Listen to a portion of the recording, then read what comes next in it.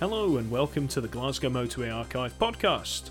I'm John Hassel. I'm Stuart Beard. And in this podcast, we're finally going to be talking about the M9. It's been a long time in the making, this one, for such an important route. You're right, John. It is one of these roads that people have a lot of interest in, but they often seem to forget about it as well. I know. It's just one of these motorways that exists. I know we spend so much time talking about the M8 and the M74, and certainly our listeners' questions seem to revolve around these roads. I know we focus more in Glasgow, but we have been known to waft further into the east lately. You know? Yeah, people do seem to have a genuine interest in the roads to the east. Yeah. And we've done the M90 now, and we did the Edinburgh City Bypass in previous episodes. So the M9 will be a nice addition to that. It has, and I really enjoy researching these. I've been heading these up and getting in touch with some of the people who actually worked on it. Yeah, well, I'm looking forward to hearing some of the facts and figures that you've unearthed. Okay. Like I was doing with the Kingston Bridge 50th anniversary stuff, it's good to get yourself into a nice wee subject matter and dig up some new info. So I'm looking forward to hearing what you've got to say. Okay, you're kind of frowning at me there, like it's you're ready to test me. Oh, I'm ready because you got questions. I'm going to be the quizmaster. Okay. You know, I do have questions in my mind about the road that have been on my mind for quite a while, and I'm hoping you will either answer them as we go through, or that I'll be able to ask you these questions. Right. Okay. As we approach the end or whatever. That's fine. Before we start, all the information that I'm going to share about the M9, specifically the historical stuff, would not have been possible without some people. And these are former Fairhurst employees. To the engineering consultancy. Engineering consultants, Fairhurst. They would be Robert McCulloch.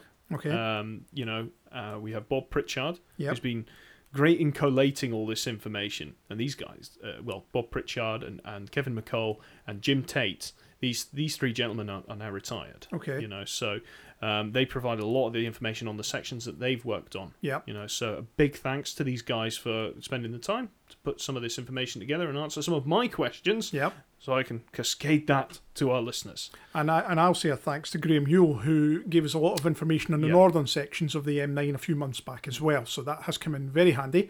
So thanks to Graham too. Yeah, Graham's been great because he's kept a lot of these things over the years, you know, that we've been able to go and look back on and certainly check and challenge some of the views that we had on when things opened and when they actually opened. So M9 is quite a long road. The way I'm going to tackle it is I'm going to go from south to north, because that's the order that the junctions go in. So that's from Newbridge, yes, all the way to Stirling. Yes. Okay. And finishing on Kia Roundabout, on where it meets the A9. At Dunblane. Yes, that's right. Okay, so facts. I've got loads of facts about this thing, but overall, looking at it, the M9 is 32 miles long. That's 52 kilometres. It's dual two-lane mostly, with hard shoulders, and it has 12 junctions. And it starts at Newbridge, and as you've said, Stuart, goes up and ends at Dunblane Kia Roundabout. Yeah. Okay. It was built in stages, like many of these longer routes, and opened between 1968 and 1980. So a good 12-year period, kind of similar to a lot of the Glasgow schemes, a lot of intense construction of motorways going on at that time. So that kind of makes sense that would all tie into that. Yes, it was. Looking at these things. Now, something here before I just completely break down every single section that we're going to go through. The overall strategy that was looked at for this route was something that there was a need to connect the central belt with the north, but not via the Forth Road Bridge as well, and also serve places such as Falkirk, and also serve Stirling, and also connect up with the Kincardine Bridge, and so on, and provide that. And the Grangemouth refinery, and all the industrial... Huge kind of industrial kind of powerhouse that you've got there, and move things across. Okay, so the way I said I was going to go from south to north, we'll start the story at Newbridge. Okay? Yeah. So, this is the Newbridge to Lethallen section I'm going to talk about first. So that's junction 1 to junction 4.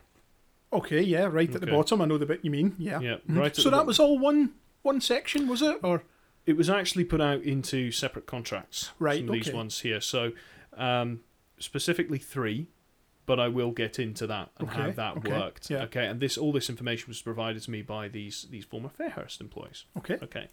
So the section between Newbridge and Lethallen was actually opened in 2 stages, but there were 3 contracts. and I'll explain why. Okay. The first stage was from Newbridge to Murie Hall, which also included the M9 spur. So you remember the M9 spur before, it ended at Humby roundabout. Yeah, now, for me, and I'm not from the East, and I haven't You're spent a wondering lot of where time... Murie Hall is. You need to tell me where Murie Hall is, and, Yeah. and I'm thinking about Humby and places like that. These are not names that I hear on a regular basis. Yeah, you're far too entrenched in the West. Yes. Okay. Yeah, and the important parts of the world, yeah. Okay, so Humby roundabout was where the M9 spur used to end. So this is just north of Kirkliston. So this is the old A1000. Yes, so if you wanted to go to the Forth Road Bridge Yep. from the motorway network, you'd go off at the Kirkliston Junction, and you'd go on a motorway for really only about 1.5 kilometres, Yeah. and then you'd be dumped down an Atgate roundabout, and you would take a single carriageway road that would lead to South Queensferry, and then you would join at Echlin to go to the Forth Road Bridge. Many a Saturday afternoon I was queued on that road. Yeah, it was northbound. horrendous. Yep. All right, but I've finally managed. It's really exciting this because I always wondered why that was left like that for so long. Why didn't they just connect it up with the Forth Road Bridge approach roads, which were built, kind of 6 years earlier? Yeah. Well, I've got the answer. Good, And all will good. be revealed. Good. So that's where Humby is. Humby was an old roundabout where the M9 spur just stopped. Right. Now, Murie Hall is a place, if you put it into Google, not much comes up. Yeah. Okay. Murie Hall is on the M9 just kind of, I would say, northwest of the Kirkliston Junction, which is Junction 1A. Mm-hmm. And this actually was a site of a temporary terminus. Ah, okay. So it's not that far along the M9. I mean, we're talking maybe a mile. Right. Okay. Okay. Mm-hmm. And it's just north of the Nidri Bing. Which, Oh, you see that to the Yeah, left-hand the side thing of that the looks like carriageway as Ayers you're going Rock. north. Yeah.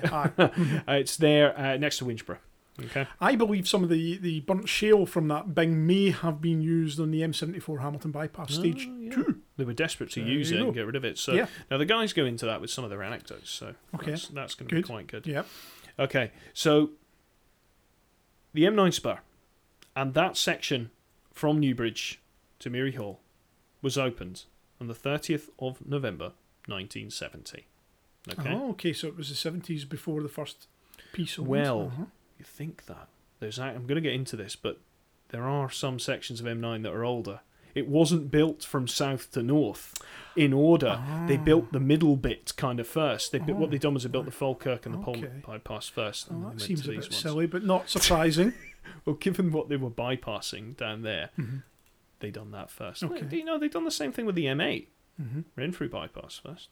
True. You know. True. Yeah. So And of course, you mentioned earlier that it Yeah. was 1968 to 1980 that it opened. that's so, yeah, right. that- yeah, Okay, so we're starting in the middle of the story, but at the bottom of the road. Okay. Okay. This will all make sense to you guys by the time I get to the end, hopefully. I hope so. Okay. So Newbridge to Murie Hall was designed by Fairhurst, and the construction contract was originally awarded to A.M. Carmichael in the late 1960s. Oh, So that's unfortunate. Well, yeah. Unfortunately, our Carmichael went bust, and it was Tarmac who took over and actually completed the section. Mhm. Okay. What they wanted to do at this, there was a bit of a rush. They wanted to try and get this section of the M9 completed at exactly the same time as the M8 Coming in from the other Livingston side, and Newbridge. which yeah. did beat it. The M8 actually connected to Newbridge in 1969, I believe. It should have been earlier than that as well. A.M. Mm-hmm. Carmichael, funnily enough, also had that contract, Yeah. and Tarmac ultimately finished that as well. An interesting piece of trivia here that I happen to know about that section is that A.M. Carmichael won it as the cheapest tender. Mm-hmm. They then went into liquidation months before the roads were due to finish. Yeah. The second place tenderer was Duncan Logan, Mm-hmm. who were the joint venture on the Kingston Bridge and others. They also went into liquidation in the early Oh. 1970. And so it was left to Tarmac, who were actually the third placed tenderer. Mm-hmm. And I believe the Scottish Development Department reached not a settlement as such, but they agreed a figure that they would pay to Tarmac to allow them to finish the contracts. This is Tarmac that became Carillion. That's right, yeah. Right, okay. Well, look what happened there. Yes. So, indeed. it all goes around. So, at the southern end, so going back to M9 now, there was Newbridge Roundabout, which was where the M8 ended and connected with the A8. So, like I said, it got there first. Yeah. Okay. The M8 was a year ahead of the M9, being opened in 1969. They connected the M9 north the roundabout with the intention of having free flow links from the M9 southbound to the A8 eastbound. Oh, now this is the A8 between Newbridge and passing Ingliston and the Edinburgh Airport and out to Gogar. That's right. So I found it kind of somewhat strange, as he also wanted the M8 free flow towards Edinburgh by future-proofing Claylands at the time. So when they built the M8, they built it in such a way that they could make the Claylands interchange, which is the big junction. Anyone's wondering where the M9 and the M8 now sort of meet. So I guess they must have had some kind of plan where the two motorways were going to converge eventually further east nearer Edinburgh City. Possibly, although I just don't have the answer for this, but I think it could have just been a free flow link onto the A8 at the time. All right, okay. So they wanted to relieve pressure on the roundabout. Which, as we know, became a problem anyway. It did. It really, really did. So they did. So Claylands didn't come along until the mid-1990s, and by that point, this plan to have this free flow link, but under the slip road leading to to Newbridge roundabout and then going to the A8 was gone. And right here, it had a ghost bridge. You familiar with the term, a ghost bridge? That sounds like a bridge that died. It's not Halloween yet, Stuart. So what they've done, now anyone who's using the M9 today, if you're heading south on the M9 or east towards Edinburgh, and you come off the Newbridge roundabout, you'll notice it's a very long slip road. Yeah. Does it kind of slips around? Well, what happened what was the time we had there? Between 1970 and 1997, when the underpass was provided for Newbridge roundabout, there was a bridge that went over nothing. Right, on that slip road, and that was where a free flow link to the A8 was meant to go. So it was going to go under the slip road. That's right. Okay. There were even stubs on the M, because at that point everybody was forced down that slip road anyway, because there was no underpass. Yeah. And there was stubs on the M9 that were meant to be leading towards this, so the main line would have almost gone through there. There's no evidence of any of this. Yeah, it's just what I was going to ask you. No, in 1997, when they decided we'll put the underpass in, this idea of connecting the M9 to the A8 with a free flow link was gone. So they got rid of that. The M8 extension had gone through, and that was that. So there was a bridge there that done nothing and eventually was pulled away. Okay. And there's no evidence of that on the ground anymore. I believe what the link there's a sewage treatment plant near there, and it would have just gone to the south of that. All right, I do know that. And the thing is, what would be great about this, Stuart, is using that, the queues are tremendous on that, because loads of people using M9 to A8. It would have been fantastic to actually have this. Do you know what the most impressive feature of that junction is now? The footbridge? Exactly. Why did I think you were going to say that? I just think, the footbridge. It's fantastic. The footbridge. Yeah, you get stunning views from up there. Yeah. Okay. So I've spoken about that. So Newbridge, there's a bit of a later story with this. Of course, it did get grade separated, so it meant that the M9 could flow underneath, meet the M8. Yeah, I remember when that was being constructed. Because you remember what it was like before that. I mean, you told me some horrible, chilling story. These two motorways meeting at a flat roundabout. You might not be aware, not being from the area. There used to be a huge open-air market on a Sunday at Ingliston, on the Ingliston Showground site. Right. Back when these open-air markets, traders' markets were popular. And it used to be a huge draw. And when we would go through there occasionally and go to the market, as people did, and the queues coming towards Newbridge to the roundabout at that point were horrific. Yeah, no, I can do only remember imagine. a few queues there, yeah. Even without a market now, on ordinary days, it's horrendous. Yeah, so, yeah. There used to be a huge gorilla on that site. For the market that sat there for years and years. Does anybody remember the gorilla? Please tell me it's not just me. If anybody remembers the Ingliston gorilla, hopefully we've got enough East Coasters listening to this to resonate with that. Yeah, I can't be the oldest one who listens to this podcast or does this podcast. You're getting there. So the Newbridge grade separation was actually designed by, was it Carl Bro? We think it was Carl Bro who did the design for Newbridge. That's right, and it was opened in kind of late October 1997, and it was Morrison's Construction who done it. Incidentally, that was 2 years almost later than the M8 extension to the City Bypass. It opened in December 1995. Yeah. So, apart from that whole arrangement with the slip road and getting onto the A8, it's pretty good. Does the job through the main line. Yep. So, from Newbridge to Kirkliston, this section was always 3 lanes. Okay, so it always had the 3 lanes, and it passes over the River Armand, which is actually quite a big structure that they have there. Yep. The Kirkliston junction is a full grade separated trumpet type interchange. Why is it called a trumpet? Because it's kind of what it looks like. You look at it from the air. Okay. And thanks to the information provided by Jim Tate from Fairhurst, who was involved with the scheme at the time, he gives the following reason why they chose this type of junction. Okay, with the big loop that goes round. Yeah. You know. So Jim says, we had carried out very detailed traffic survey before choosing where to put the road junctions. The surveys were carried out at Newbridge and then further along the old A9 at the junction to Winchborough and then further along the A9 just before Linlithgow. From the results of those surveys, it was decided to just have the one-way on and off bridge at the Kirkliston Spur, because you remember before they upgraded the junction, you couldn't go down the spur and go west. That's right. And you couldn't go along the M9 east and go up the spur north. Yeah. You know what I mean? It was a pain to get to the bridge. The trumpet came about because of the topography of the land at the site, which rises steeply to the southwest. To minimise the land take, it was decided to have a tight radius after the off-slip road.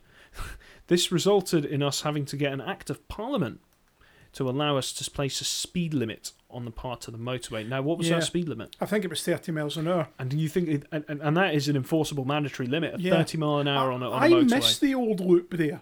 You know, I mean, the old loop there was always something. It was impressive because of how tight it was. Now, it wasn't as tight as some of them in Glasgow. No, but this was a rural motorway with a tight loop. So it was quite tight, and you had to slow down if you were taking the Forth Bridge and you were going up the M9. You knew you had to slow down, and the speed limit was there to back it up. I mean, Jim hasn't said this, but trumpet interchanges tend to be very popular because they are cheap, because you only need one bridge and you can fully grade separate two roads. Yeah. Whereas doing something like Craigton, for example, in the M8 and the M898, you have 3 levels and it requires far more structures. You know, so that's why. Anyway, that's the reason for that. Yeah. Okay. I suppose when you think back and with the benefit of hindsight, it's actually quite a short-sighted arrangement. It seems to me that in the East, they really didn't appreciate how popular the Forth Road Bridge was going to become. They assumed that the A90 was going to deal with all the traffic and it was going to go into Edinburgh and that was it. But, you know, it was realised, it must have been fairly quickly, that more people were using it to go south and west as well. Of course they were. Yeah. I don't... the kind of... How I've arrived at this conclusion is I don't blame the designers of the Forth Road Bridge and their approach roads. They had something to do.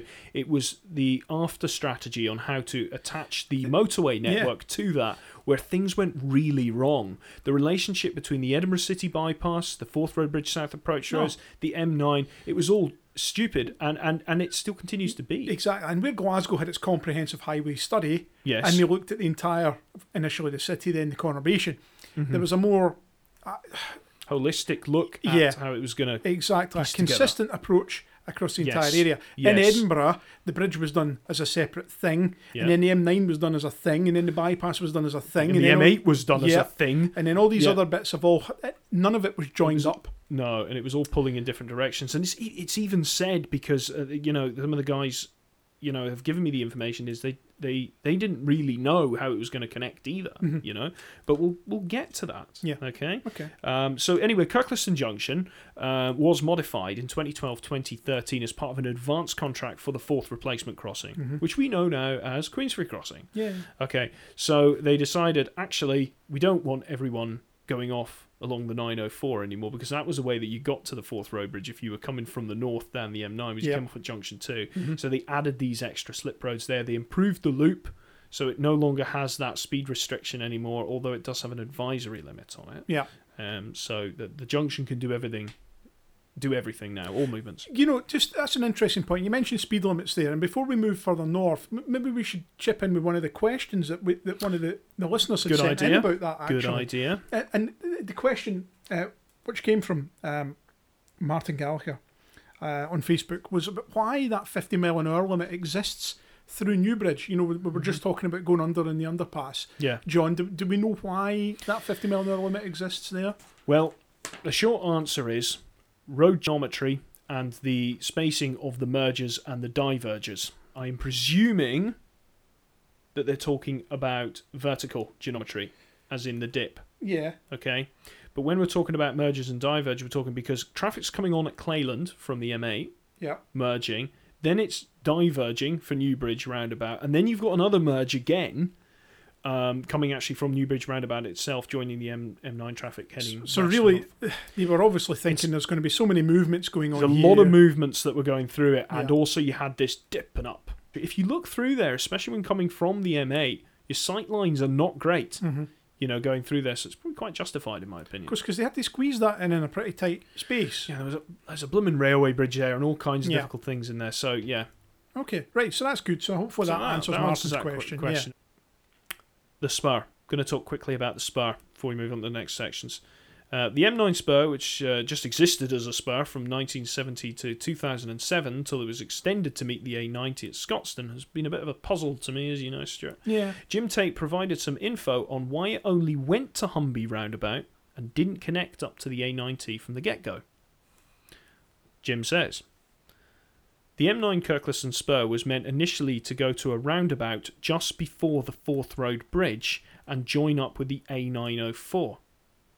But this involved a lot of land to be purchased from Rosebery Estates, who were unhappy with the amount of land involved.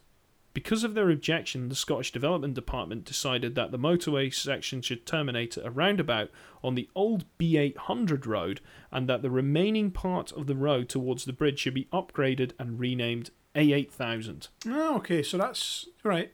Kind of making sense then. So this, I'm trying to put myself in the thinking of the time, is they went, right, okay, fair enough. We can't. We'll do what we can, and maybe a future generation will come along and try and fix it. But they did.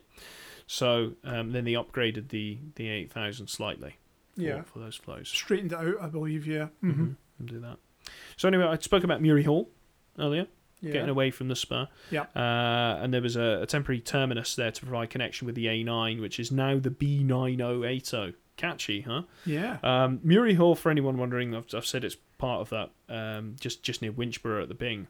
This existed until the next section of M9 opened towards Lathallen. Okay?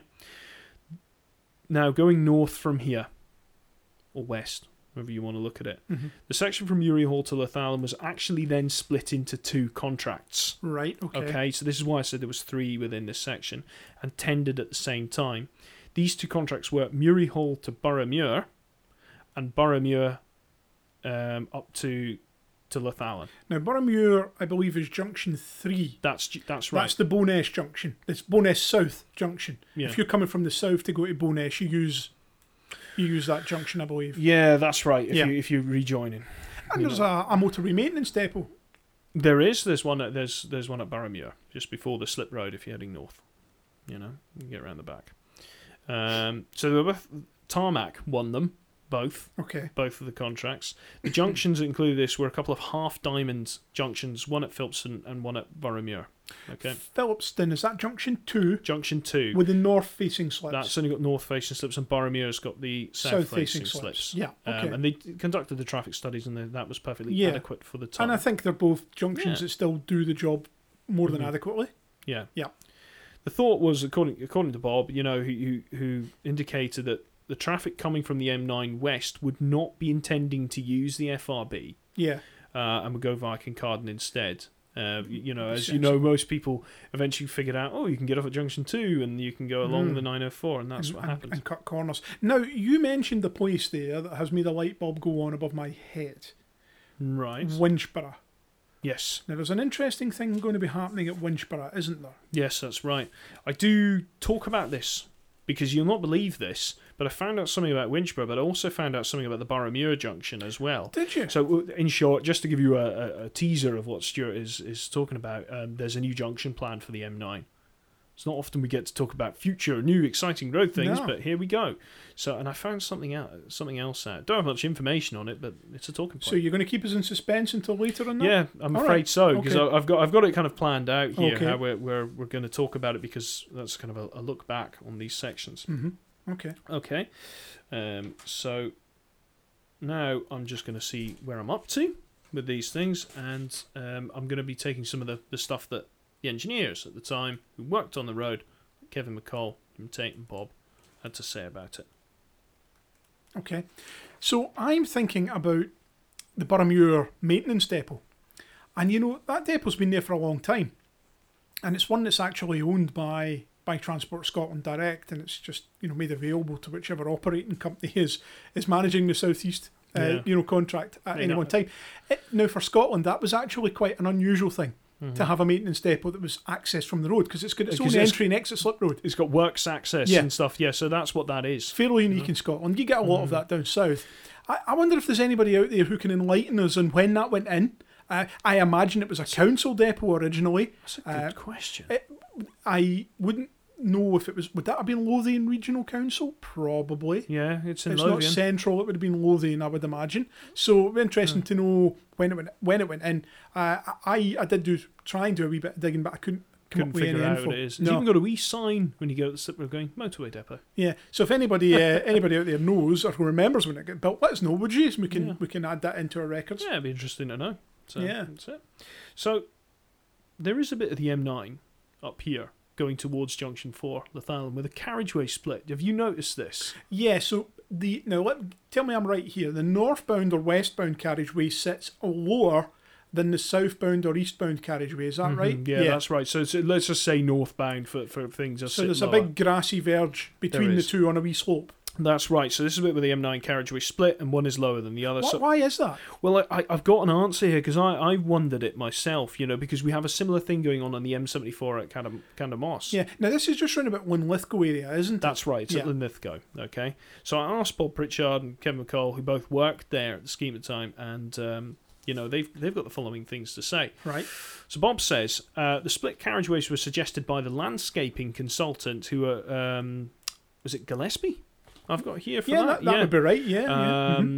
A way of keeping the road profile as low as possible without a deep cutting into the natural ground slope, primarily in order to reduce the visual impact of the road as experienced from Linlithgow town, the Palace and the Lochside walks. Of course, yeah. When you're at the Palace and you're looking across east-northeast, yeah, you know the motorway's there, but you can't see it. You can't see it, and they tell you why. It's interesting. Now, I must admit, I always thought that the reason you couldn't see it was because of the trees. But it's interesting now you say that because of these split carriageways, it's been done deliberately.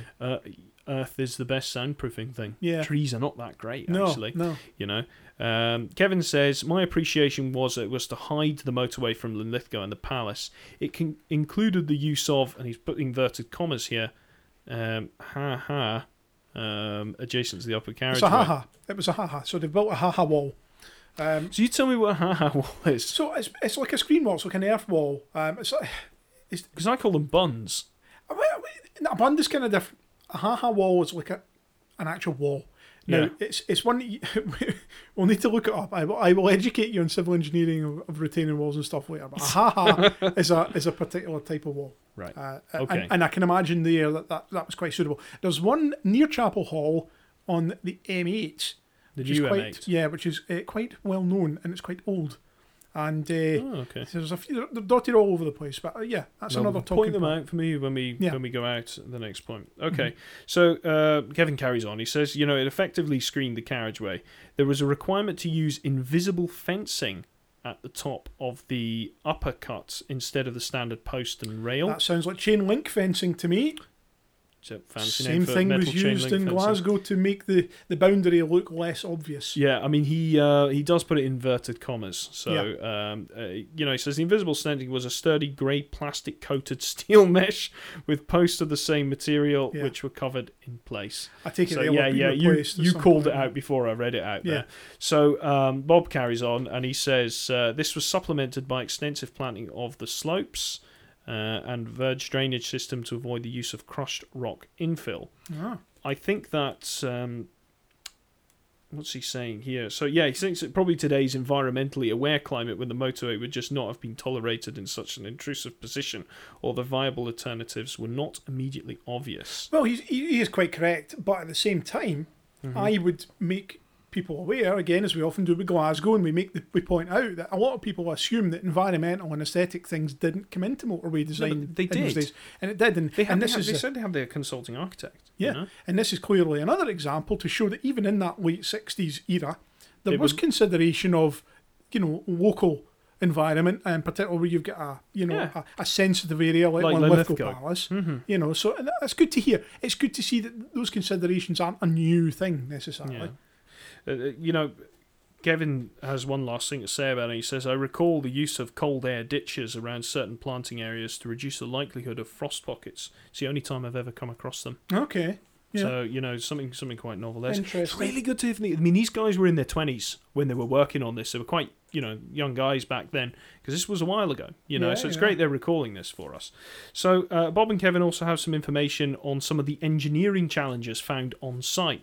So some issues that happened out there. So he says off the top of my head, the presence of pink mine waste bins clearly was a factor in the motorway design. So it's like use as much fill as possible. Mm-hmm. And indeed, some of the black unburnt shell was used in places. I think experimentally, it could combust spontaneously if not properly compacted and covered. So this is a shell. Okay. Furthermore, there was extensive oil shale mine workings beneath the route, especially north of Winchborough, which had to be consolidated with grout as a separate pre-contact. This is a classic West Lothian problem, isn't it? That they've got all these old mine workings. Anywhere in central Scotland, you're going to have old mine workings and stuff to be considered. Many of the motorways have had similar. Kevin says about that, he says there was an attempt to cement stabilise the shale fill at formation level, which failed due to the high sulfate content of the shale blay, he says here. So yeah, some kind of major kind of geotechnical issues that you have with that, and that's before you've even laid any blacktop. Yeah. They go on to say, regarding some of the construction challenges, there were a few incidents on site, and quite tragic, actually. Oh. So he says, I recall a crane being lifted off the ground, and a very angry driver leaping about, shouting and swearing. A beam was lifted over a bridge pier using a mobile crane and another bit of plant. I think it was a crawler crane, he says. Okay. Somehow the crawler crane dropped its end of the beam, and so the whole load was taken by the mobile, whose jib lowered and rested and pivoted on top of the pier. Oh dear.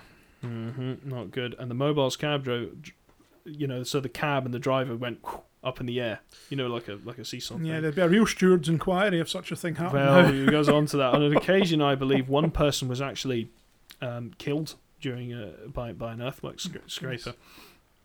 Kevin kind of knew the guy. He says he was a retired land surveyor who Tarmac asked to help out with the earthwork quantities. He was surveying in an active cut operation on a very dry and dusty day. It was a D9 with towed box scraper, so some kind of plant at the time, and it actually ran over the poor chap. Yeah. This is very sad, since I spent many time working with him and learned a lot from the guy. So somebody was killed on it. Bob says, you mentioned about health and safety, kind of, he says, on the whole, health and safety in those days was much less strictly observed than the case nowadays. Checking steel rebar deep inside wall shuttering anyone? Yeah, you would never climb you just down wouldn't. into It that gives now. you a good, because we work in very health and safety conscious environments, when we're out on site. So it's insightful to know, how they done things. Yeah. Apart from health and safety legislation, the other big change since those days has been the methods of procurement. My experience, was with kind of the historic client, consultant, contractor relationships, which were often advisorial, and eventually were discarded in favour of the design and build. And it's several varieties, all with a view to reducing costs and shifting risks, Indeed. ostensibly to the party best able to deal with them. i.e. the contractor. Yes, so no doubt there were many papers and books dealing with that transition, and whether it has been successful or whether or not for roads, public works, It and depends who you ask. Yes, kind of Bob is sounding off on some of the changes since then and that. So we're all in Lithgow then. Where did that section end? Well, it just tied up at the section at the Linlithgow junction because there was already a part of the M9 that was built by that point. So is this early section you were talking about? So the kind of contract boundary at this point, it went to Linlithgow, and Linlithgow at the moment, the junction there at Lathallen, is a kind of a grade separated roundabout interchange. This is the one the roundabout sits up high, the motorway goes underneath. That's right. And the A801 joins there. That's the road that comes across from the Whitburn junction on the M8. That's right. Yeah. So I'm going to talk about that section because that's the oldest part of it, but you did ask me about Winchborough, about a junction, so I've got some information for you. Okay, there is a new junction proposed for the M9 at Winchborough with the B8020. Now, this makes, I take it from a location point of view then, it's going to be between Kirkliston and Junction Philipston, yes, it will be there, and it will be called Junction 1B. Okay. It's going to be a dumbbell junction, and it'll be first it'll be full access. Full access. So Junction 2 will still be open? It'll be retained, will it? As far as I know. All right, okay. Haven't heard anything. Last I heard, it was meant to be starting late this year, but due to COVID-19, it's probably going to be pushed back. And what's the reason for this junction? It's to serve a new housing development in Winchborough. There's huge housing developments going in there. There's even talk about a new railway station. Okay. Along that bit. Mm-hmm. Interestingly, I came across some plans on an Urban Realm website for a eastern expansion of Linlithgow with housing, which would mean a remodelling of Junction 3 Boroughmuir into a full access diamond as well. Oh, so they're really going to allow all the traffic heading for Edinburgh to squeeze onto the M9?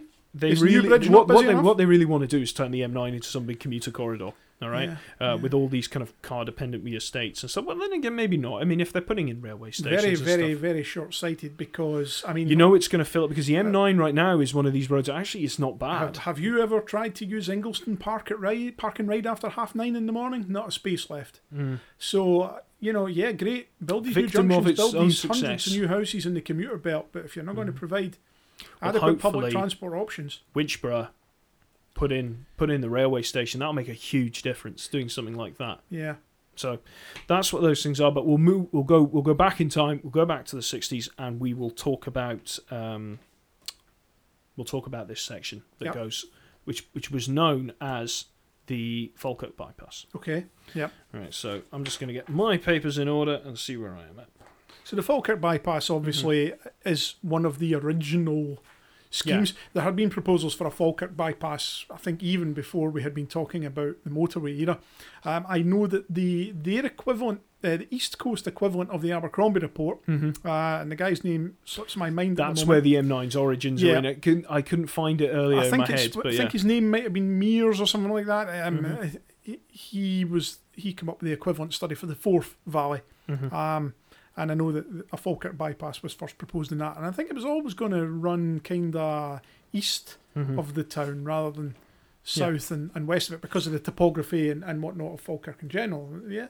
No, you're right. And I've got some thoughts, and then we can discuss this one a little bit, because there's some puzzling things about this section of road, I find. So this is from Junction 4 to just prior to Junction 7, and it was the Polkirk and Falkirk bypass stage 1.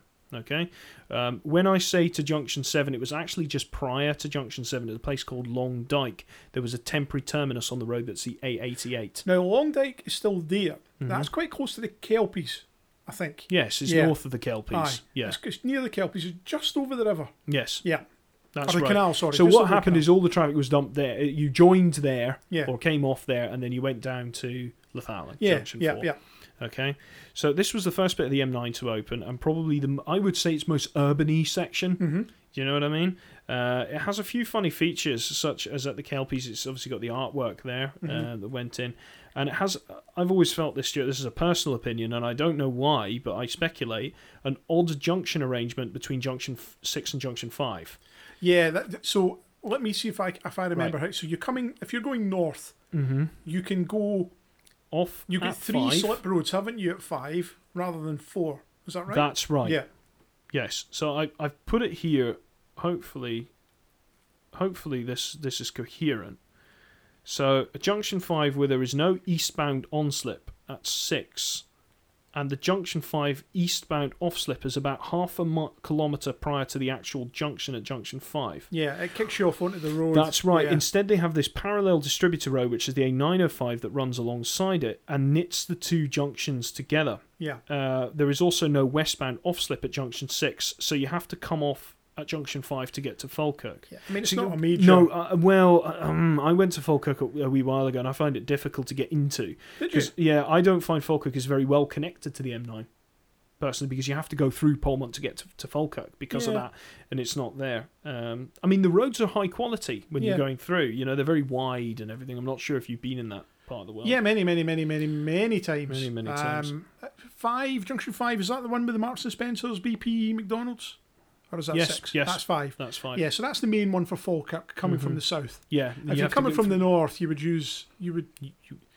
go off just prior to 5, and then you'd loop back on yourself and then go back under. Yeah, or you might even use the M876. Yeah, it's odd. Yeah. You know, it's not ideal in some directions. What I feel at Junction 5 and Junction 6 are two separate junctions, and they're trying to work together, and they are quite close together. There will be a reason for it. No doubt there was some reason at the time. I think it was to reduce weaving, to be honest with you, with two junctions quite close together. It could be. Because that part of the motorway doesn't suffer bad congestion, No. you know, considering its area. Who's the designer of this section? It wasn't Fairs, this was Stirling County Council. So this was a council scheme themselves. So I'm guessing then the council probably designed all of the M9 from this point Yep, onwards. they did. Yeah, okay, because They it was did. all the old Stirling County. Yep. Who was the contractor in this stretch? The contractor that I've got here was Logan Construction. So that's Duncan Logan Limited that we were talking about earlier. Yeah, who also built Kingston Bridge. Unfortunately, I amongst don't have others. a cost for it. In case you were going to hit me with that, I couldn't find that information out. That's quite all right. I might have that information to hand. Brilliant. I'll have a look and see. I might be able to give you the cost for that particular stretch. That would So be you good. just keep talking amongst yourselves, and I'm going to see if I can bring that up. Okay. Well, one of the things I learned when I'd done this Edinburgh City Bypass podcast and the M9 is I don't have all the facts. This is the first time I've really dipped into the M9 trying to research it. I've had a load of help, but I don't know much about these Stirling County Council sections. So anything north of Junction 4 is really quite mysterious in terms of why the junctions are like that and so on, because I've had the help with the southern sections from Bob Pritchard and Kevin McCall and Jim Tate. But for these other sections, I mean, if you guys know why these junctions are like that, if you're listening to that, if you maybe know somebody who used to work for Stirling County Council in the Highways Department, please get in touch and let us know. Right, Stuart's going to hit me with some information here. Go for it. £5 million. What a bargain. So Do you know it's actually not a very long stretch of road? No, it's not really. So £5 million then would be roughly 75, 80 million pounds today. So still pretty cheap section of road. Again, as I always say, it would be probably more than that now, given the levels of consultation and land acquisition costs. While we're at it, I will throw in some costs for some of your other M9 schemes that we were talking about already. We have the first section, so Newbridge to Kirkliston, was 3.2 million. Bargain. And then the big section that you mentioned from Kirkliston up to Lathallen, so Junction 4, was 7.7 million. Mm-hmm. So that just brings us up to date with the figures. So that was, Yeah. So I can say I've contributed to the M9. Yeah, no, you actually have. You've helped me out. If anything, it's been moral support. You know. So going back to here, we spoke about there's quite a big structure here that goes over the River Carron. Do you know the bridge? Oh yes, the I do. Piece? Yes. You know the one because the canal's just south of the river. So you go over the two bridges. It's like a double that it does there. You remember we spoke about the A8? Oh, we haven't spoken about this road. The A801, which is the road that runs down from Junction 4. This is this handy road that goes between the M8 and the M9 with the Avon Gorge in the middle. Yeah, so this West Lothian sort of a distributor route that cuts right across. That was actually built in there as part of the northern section as part of that contract. Okay, desperate for duelling that road has been left for hint. it. Yeah, still there. I know that it's the Avon Gorge that's been the big problem No. finishing that, but I think there's a city deal scheme that's been promoted by West Lothian Council and Falkirk Council to see very that useful. WSP, I believe, are the engineer and consultant who are working on the bridge, the viaduct that will cross the gorge. I would love to see plans for that. Well, if any WSP people are listening and they have any plans, please send them in. Yeah, just sneak us something from the office. Exactly. Shall we go north? Yes, please. Right, okay. So the section from what was Junction 7, so Kinnaird House, up to Pern Hall, which is Junction 9. Okay. Yeah. So this is Bannock Burn up there. This is a bit funny, all right? So I'm going to read from my notes here. So this was called the Long Dyke to Pern Hall section they done here. There was also a section built from the M8, which was the M876 from Bowtrees, which overlapped it, called North Broomage to Bowtrees. Yes. So North Broomage was on the M876. Yeah. So they built these two at the same time, but they're two separate contracts because the motorways overlap. Yeah. As you know. Now, I consider these to be amongst the last of the original Scottish motorway contracts. You know, we went through that intense period of construction from the 60s through to 1980. And in 1980, we had a bit of M90, we had Bailson Interchange in the final part of the Monkland, and we had this part of the M9 and the M876. They both opened, so this section from Junction 7 up to Junction 9 and the last bit of the M876 opened in February of 1980. So a couple of months before Bailson Interchange and Monkland Motorway 2B, and another couple of months earlier again than M90 up at Craigend, I think. Yes. I think that was the last bit, yeah. That was the last bit. So, the section not including the M876, it was awarded at 8.4 million. Right. Again, the engineer for that was Stirling County Council, and it was given to, what I have here is that the Motorway Archive does say that this is Balfour Beatty, but some of the newspaper articles say otherwise with different things. So we'll go with Balfour. Balfour Beatty is listed in the information I've seen for that as well. Right. So that corroborates what it's saying in the Motorway. But I know that Fairclough had some involvement on some of it, and never know if some contractor went bust or something and Balfour came in and took over. It's possible, because I know that Balfour Beatty had some involvement in the Stirling bypass as well, as did Fairclough.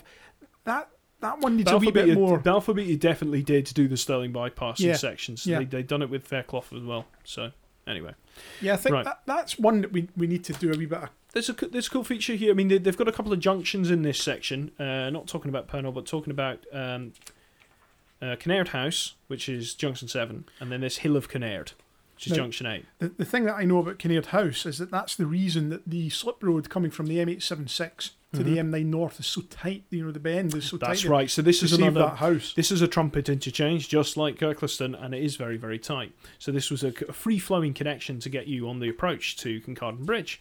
So they had that there. The other junction at Hill of Kinnaird is a simple fork junction. They have in that bit, but it's interesting. Something really odd and quite almost unique about this section of road between the M876 and where it meets the M9. It's a 3-lane section, but it also multiplexes. Yeah. Now, multiplex is a term, according to SABRE, which is a Society for All British and Irish Road Enthusiasts, is an area where you have two motorways both sharing the same amount of road, with both known as the same number. Okay? Well, put it this way, it is M9, but the M876 temporarily gets absorbed and then it comes out again on the other side. The only other example of that happening is the M60 and the M62. Right. Okay. So the M60 takes over from the M62 and then it comes out again. Now, the one feature I like about that particular part of the road is the sign gantries. That's right. It's got old-fashioned gantries on it. And people might be aware, people who use the road regularly will be aware that the signage was renewed on that earlier this year, and it's made a huge difference to those gantries, because it was still the original. They were looking very signage grubby, weren't they? They were getting old. Yeah, they were getting old. That's all been renewed, and it's all looking wonderful, if I do say so myself. And some of the contractor who was involved in that has been involved in some of the Glasgow gantry work over the years. So yeah, being a gantry fanatic, as people say about me, I take a keen interest in these types of signage work. Gantry extremist. Extremist, yes. So it was good to see all that happen. Well, I've just found something in my notes. It was the contract to construct this section of road that was actually given to Tarmac. Yeah, and funnily enough, in the big book here, I've got the big book. Hear that big book? The Bible. The big Bible, that's a motorway achievement book, which we don't rely on too much because it has a lot of inaccuracies about Scotland, but we do refer to it now and again. And Tarmac is what it says in there. And I think Graham Yule's newspaper articles that he'd sent us over, I think, confirms that as well. Confirms Tarmac, that's right. I just needed to catch up on my own notes. Yeah. So I went down there. I don't know, terrible. No, it's fine. And these sections opened in February 1980. Yeah. As we said. All right. Now, a wee fact that I think I may have for you on this section of road. Did you know? Did I know? Did you know? Right. And this is based on old information. I don't know if it's still current. Okay. North of Junction 8, between there and Bannockburn, that section of motorway, I believe, may be the quietest section of motorway in Scotland.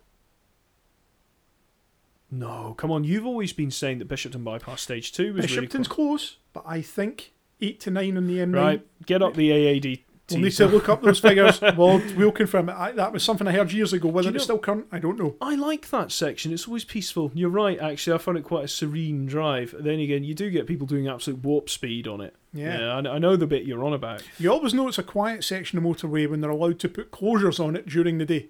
And that section gets them frequently for grass cutting and the like. See collisions going on the southern sections of the M9 as well. Yeah, No, exactly. no, you're right. You're right. That is a very, very quiet bit. It's a bit I never use, because I'm always taking the M876 or whatever. Yeah. Shall we go north? Yes, please. Okay, Last but not least. Well, just two, but we'll see what we have to say. So the last section here, the penultimate section I'm going to be talking about is from Junction 9, which is Pernhall, Bannockburn, whatever, and it goes up to Craigforth, which is Junction 10.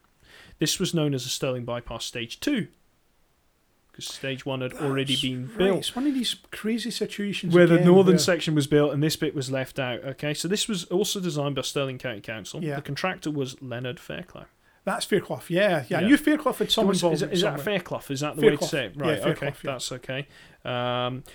Two contractors done this. Okay, so Leonard's done the section from Craigforth to Torbex, and Balfour Beatty done Torbex to Pernhall. Torbex is kind of halfway between Junction 9 and Junction 10. Yeah, you'll remember from my M80 episode that we spoke about how the two contractors had different bits because they also got involved in the widening of the existing M80 AET because that all came in as part of Stirling Bypass. That's right, Stage and 2 this as well.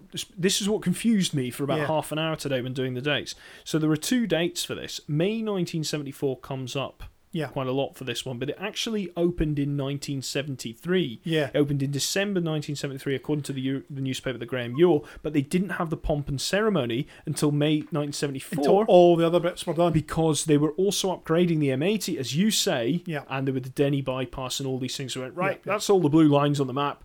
Now we'll have the ribbon. Opening. Yeah. Because that was, funnily enough, that was the very last bits of mainline M80 to open. That's right, yeah. No, it wasn't, because around Stirling, it was the end of the Stirling bypass. Stirling bypass, yeah. But there was still, as we just said, there were sections that opened in 1980, but this completed the Stirling bypass contract. That's right, yeah. Okay. Yeah. It was opened by Lord Hughes. Okay. In late May 1974, and it also kind of celebrated those other upgrades, as we said. There were quite a few archaeological finds that they had during this one. I can imagine there would be. This is a funny... just picked this one up from the newspaper. It makes me laugh. One rumoured was the lost sword shaft of King Robert the Bruce. Oh dear. However, it's the truth about it, it's not quite so romantic. It never is. And antiquitarians from Edinburgh said there was probably an old iron used for cannons. Yep. Land was also set aside for a service area that was subsequently built, which is Bannockburn. And that opened in 1983 and was designed and built by Costain, I believe. And we've got a couple of photos somewhere of that under construction. Love a bit of services knowledge, you know. So no, it's great. So that's all I'm going to say on that. So this is the northernmost section. All right, the Stirling Bypass Stage 1. Now that Stirling Bypass obviously runs west of the city, and it runs actually. Does it not actually go through the old battlefield of Bannockburn and things like that? It does. Close to it anyway. It does, and you see the signs up there for it. But I find it a very scenic section. I love that section between Craigforth and because you're very much in the flat there, but you're looking up at all the high ground all around, be it the hills or the castle, or it's a nice bit of motorway. Designed by Stirling County Council, and it was Murdoch Mackenzie. Good Motherwell company. Yeah, still on the go. And it was opened in April 1971, so a few years before Stage 2. Yep. It came out. Murdoch Mackenzie, famous for most of the A725 schemes. Oh, really? Still in existence in Motherwell's Mackenzie plant. So there you go. Okay. Well, it's rare to hear these things still going, you know. Interestingly, the bridge over the Forth, this is the one just north of Junction 10, Craigforth. Yeah. So you've got the Prudential Insurance Complex in on the left. The bridge was designed by Fairhurst. Right. So they had input in this one. It's a big bridge, that. They have. There were some geotechnical challenges here due to the what they say is compressible salts. So not silts. You know what I mean by silt? Very fine materials that you get in there that caused uneven settlement of embankments. So they had to build kind of massive embankments in these sections. Quite extensive floodplains in that part of the world as well. All kinds of unusual old coal mine workings and things like that. But no, I don't know, favourite bit of the M9. I really like that very northern bit up there. There's a bridge on that section of M9 between Junction 10 and Junction 11. It's my favourite named bridge in Scotland, and it's Le Cropt. Le Cropt. Le Cropt. So it's, what was with the accent? Because it sounds French, Le Cropt. I think there's a farm or a building or something down about there. It's called Le Cropt. Le Cropt. Le Cropt. Was it not some farm accommodation bridge or something like that? It is a wee accommodation because there's quite bridge, a lot of actually. farm accommodation there bridges around there. But it all sticks in my mind. It's next to the church that sits on the hill on the right hand side as you're going north, just before you reach the roundabout at Dunblane. Okay, all right. But the M9 story ain't that rosy, really, is it? Because it all comes crashing to an end at Kia Roundabout. Yeah, indeed. Kia Roundabout is something I'm very lucky to say I have never experienced congestion at it because I've never used it in peak times. You're very lucky, John. But I understand from what I hear on the radio and what I see on Google, it's a nightmare. Mostly in the southbound side, it has to be said. What, from the A9? From the A9 south suffers more than the M9 north. A9 south can be a nightmare. So come on, Stuart, when's it going to fly over? Well, they announced when they were going to dual the A9 from Perth to Inverness that all existing grade junctions on the A9 would be provided with flyovers as well. Now, that's not until the end of the project or the end of the programme. That's right. So because the priority is to dual stuff. So, you know, like your Broxton and Keir and the other one in Perth that I can never remember the name of. Environment. They're all supposed to be grade separated eventually. Yeah. Environment will be fun. Yeah. You know, but maybe that's one for our A9 podcast if that comes along. Indeed. So, Kia Roundabout, that's the only problem up there. We have a question that came through, Stuart. Do we have time to answer this question? Yes, indeed we do. We'll fire this question in very quickly from Niall Higson, again on Facebook, who asked, on the M9, when you're coming up the M9 past Bannockburn, why do you kind of have to go off the M9 to continue on it? You know, it's the M80 that becomes the main road, you know, coming through from the south. It's like almost like the M9 joins the M80 as part of slot roads, even though it becomes M9. It's one of these turn off to stay on arrangements. Yeah, the main line through there appears to put you onto the M80. Yeah. Well, it's quite simple though, isn't it? Because the traffic flows are so much higher going onto the M80. I mean, the traffic coming from the south, from the Glasgow side, the west of the country going north, was anticipated to be the busiest. Well, it is the busiest. That's how it actually ties in with the national strategic road network when we're talking about the main roads, not to Glasgow, but also to the south, the M74 to England as well. Yeah. You know? Yeah. Well, John, I must say, it has been a very interesting podcast. There's been a lot of new facts and figures. But there is still a lot to learn. Yeah. I'm sitting here saying, I wish I knew that. And I feel like half silly. So don't make me feel silly, guys. If you've got information, please tell us about the M9. And if you know anybody who worked at Stirling County Council or any of these authorities on that northern stretch, you know, let us know, get in touch. Yeah. It'd be fascinating because we do like to revisit these topics when we'll learn more, like we did recently with Renfrew Bypass, and fill in some gaps. Yeah. So, no, but thank you, because it has been a road that I didn't know a great deal about, so it's been good to hear. What's generally your opinion of it holistically? It provides... It's a crucial link in the Central Scotland motorway system. To be honest, that's kind of where my love for it ends. I don't have a lot of love for it. It's a very basic road. It's very functional. But it doesn't have a lot of things on it that make me go, oh. Like the M8. The gantries at Junction 7 and 8 are probably, for me personally, the most interesting feature of that entire road. So that... You know, but it's functional. It does a job. It does. I mean, I have thought of it as boring. I've always thought of it as Scotland's M40 are boring, but I've actually learned quite a bit now, and some of the engineering behind the road and some of the stories have made it interesting for me. Yeah. But, you know, it complements the M8 quite well because it is an alternative corridor across. Yeah, and obviously if anybody else wants to ask any questions or anything about what John spoke about, please feel free to send them in. Cool. As I say, very interesting podcast. Thank you for that, John. Appreciate that. You're very welcome. As always, thank you for listening to the Glasgow Motorway Archive podcast. We are here to entertain you and to give you some much needed information and history on the road system. Dark July days. Indeed. As always, if you want to find out more about the Glasgow Motorway Archive podcast, check us out on Podbean, Apple Podcasts or Spotify. You'll find all of our episodes on there available to download. And don't forget to give us a review as well. It's always good to get a review on that.